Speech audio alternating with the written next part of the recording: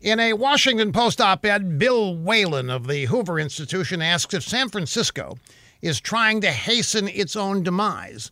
He concludes that they are.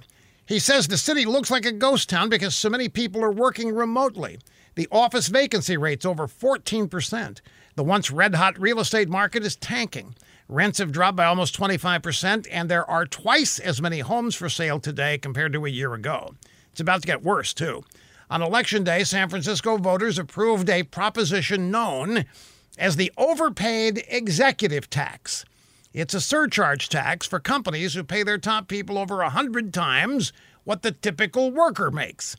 This tax was tried in Portland, Oregon. It was a disaster. Corporations did not lower executive salaries. They cut loose workers at the lower end of the spectrum and replaced them with independent contractors. They always find a workaround.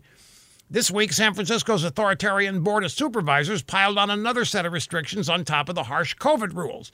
If you live in an apartment, you cannot smoke any tobacco product anywhere in your home, period. However, smoking a doobie, a marijuana joint at home, well, that's fine, that's okay.